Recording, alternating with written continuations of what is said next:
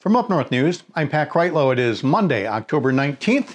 Time for some headlines and commentary as we come off the weekend with a little bit of uncertainty as to what the coronavirus numbers were across Wisconsin because the Department of Health Services did a computer upgrade.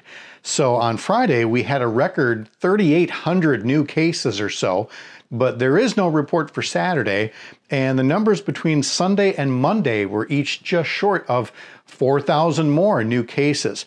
So if you look at the past 7 days in total, we averaged about 3,100 new cases per day in Wisconsin, and the death toll continues to rise as well. 26 lives lost over the weekend. The Wisconsin death toll from this outbreak is now an even 1,600 lives lost. The Wisconsin Hospital Association tracks the patient numbers throughout the weekend as well and noted a record number of coronavirus patients are in intensive care units around the state. More than 300 of those patients right now need that life-saving care, and that's taking a toll on rural hospitals, especially in northeast and southeast Wisconsin, and not just on the number of beds available, but the number of staff available to treat them as they continue to be exposed to patients who are positive for COVID-19. Of course, in the middle of all this, President Trump came to Janesville over the weekend and held a campaign rally, and a lot of crowds and not a lot of masks to be seen. It got to the point where the healthcare advocacy group Protect Our Care and Lieutenant Governor Mandela Barnes on Monday kindly asked the president to stop holding these rallies.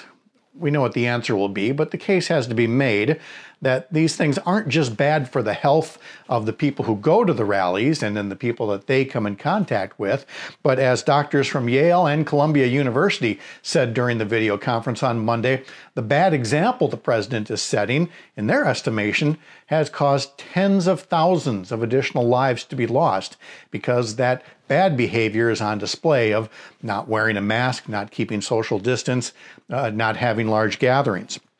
Well, of course, we've seen that in bars especially, but also some restaurants and other businesses around the state to the point where the Tavern League of Wisconsin sued over the most recent restrictions that brought capacity levels down to 25% of their norm, which, as we've said before, is not a great way to make money, but it's also not zero. Still, the Tavern League and other entities sued last week. One judge provided a temporary restraining order, but on Monday, a judge upheld the safeguards, saying that the plaintiffs, since they admit that they haven't enforced the safeguards for groups and masks, can't really claim that they've been harmed by them either.